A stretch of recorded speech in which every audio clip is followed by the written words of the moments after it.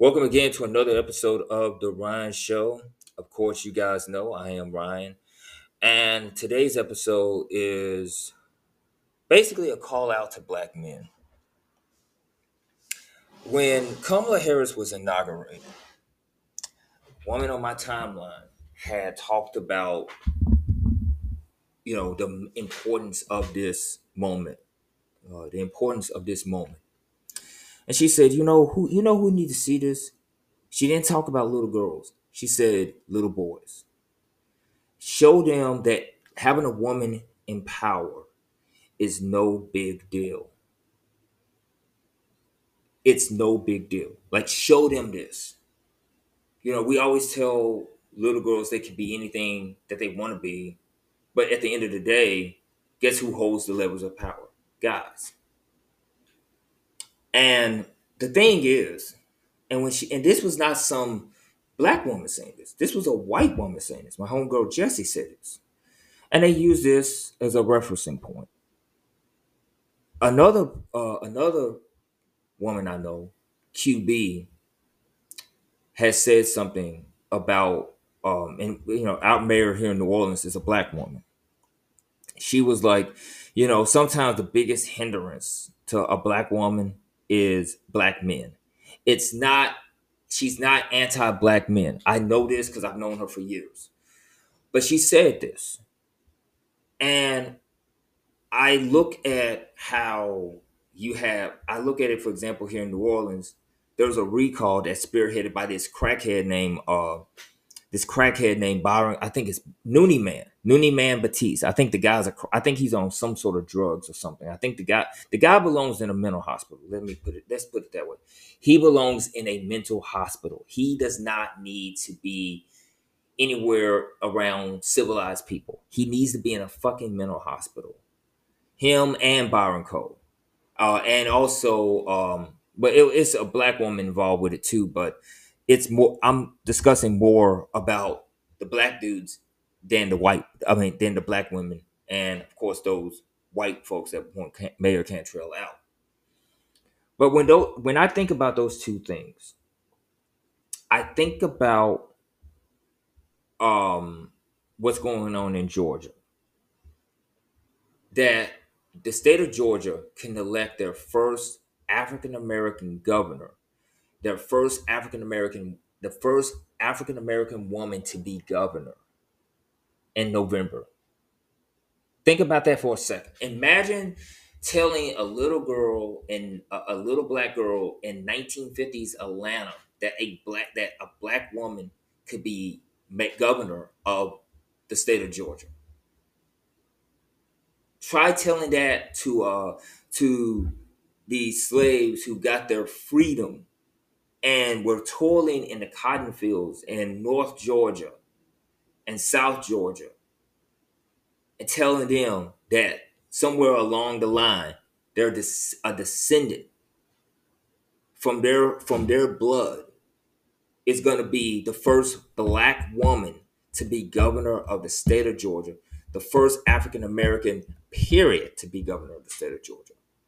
I'm old enough to remember when L. Douglas Wilder was elected as governor of Virginia, and that happened when I was a little kid. I was maybe in first grade or whatnot, and it was a big deal for a first grader like me. I think I was in either first or second grade. It was such a big deal because for the first time, there's going to be a governor of a state that looks just like me.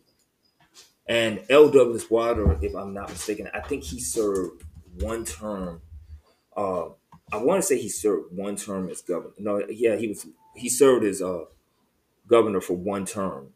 He served one term as governor. He was the first African American to serve as governor of a state since the Reconstruction era. So he, without Douglas Wilder being governor, and I think he just served one term, and I think, and he was later replaced by George Allen. Um, he was replaced as he was replaced. by George Allen, and I think they did. I think it was 2 terms. I think it was like 2 terms as governor. I think he. I think they serve. I think you serve as governor for 2 terms in the state of Virginia. I'm not really sure. Um, I'm pretty sure that's how it goes in the state of in the state of Virginia. I don't in the Commonwealth, that is. I'm not sure how it. I'm not sure how it goes, but but it was such a big deal. It was such a big deal to African Americans that someone that looks just like them could be governor of a U.S. state, Commonwealth, that is. So in my lifetime, there's been 3 African Americans that have served as governor. There's been numerous lieutenant governors that have been African American, but only 3. Stacy Abrams could be the 4th. And I go back to this thing, to what was discussed, what I discussed earlier, the quotes that Sweet Bet and my homegirl QB brought up, and then I go and I reference and I tie that to a question that was asked to me by Trisha Harris, who works who is involved with Georgia politics. I said, why? She asked me, why were black men so hesitant to vote for Stacey Abrams? And I say, here's the reason why. They feel like Stacey Abrams is a hit on their ego. A woman being governor to them, a black woman being governor to them, is a hit on their ego. If this was Stephen Abrams and not Stacey Abrams, we would not be having this discussion. It's the reason why I had a guy who went to college with me, a guy named Tim Burchett, whose mother founded Grace Magazine. He called me that day when she got nominated for, uh, handpicked to be the nominee running with Joe Biden. And he called her everything but a child of God. Called her a hoe, said she fucked her way to the top. She was a cop, everything. And somebody this morning talked about how the Russians were doing this shit. I said, no, man, this ain't Russians. Like, you can sit and say, yeah, the Russians putting in disinformation, all this shit. No, it's not even that. You got black men that just straight up misogynistic motherfuckers. They are encased in their own ignorance. Yet they're the same ones that will say, girl dad, protect black women. They'll say all that shit on social media, but but they don't back up those words and what they tweet with actions. They won't back them up. Stacey Abrams should not have to create an agenda for black men just to get lazy ass black men in Georgia off their asses to go vote.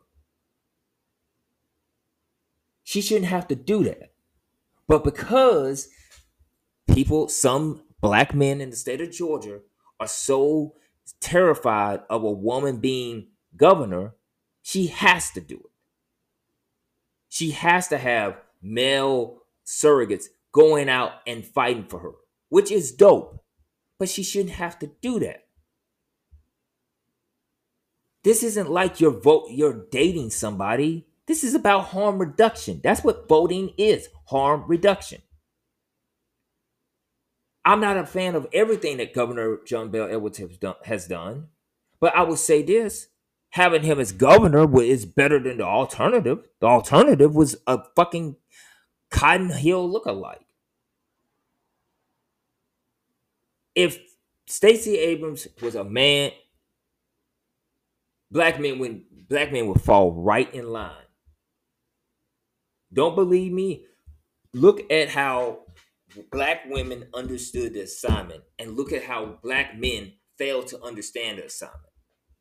That's why I could never get over the fact that Colin Kaepernick was celebrated. Yes, I supported his right to kneel, but the fact that he did not vote in 2016 tells me everything I need to know about him. It tells me everything I need to know about him. Okay, you not voting and you not understanding the importance of voting is what got us in this predicament that we are still recovering from because your ass refused to vote and saying, well, they're both the same parties.